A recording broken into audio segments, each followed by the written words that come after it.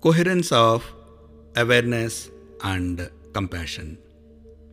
Samatva or equanimity is the crux of the preachings of every enlightened soul that has ever roamed this planet.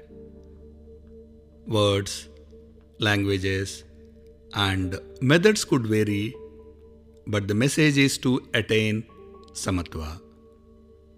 Any preaching or practice contrary to this is dogmatic. In the context of the mind, it is the balance between the senses on one side and intellect on the other side. If one leans towards senses, one gets drenched in desires. When intellect dominates, one would be an aware person but might look down on others as they may lack compassion.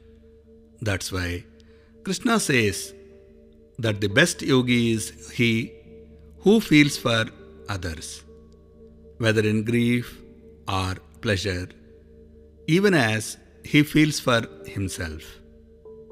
It's the coherence of awareness and compassion. Krishna told us to treat things like gold and rock as the same. A cow, an elephant, and a dog as the same. Later, he told us to treat all people, including friends and enemies, as equals. Another way to understand this is that there are three different levels to treating people.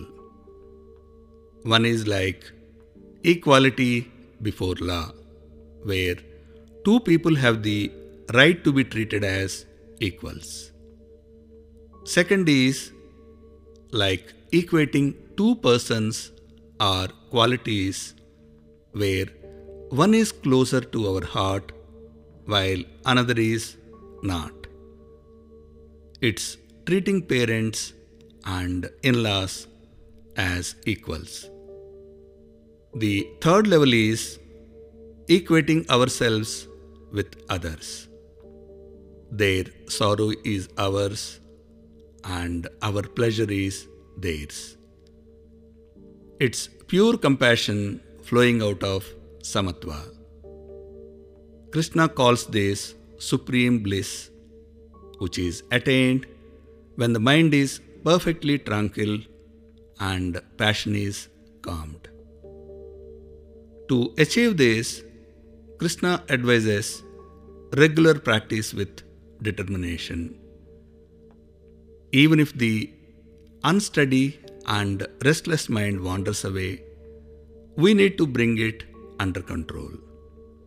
He assures infinite bliss with this regular practice. Next in the series is Self in All in Self.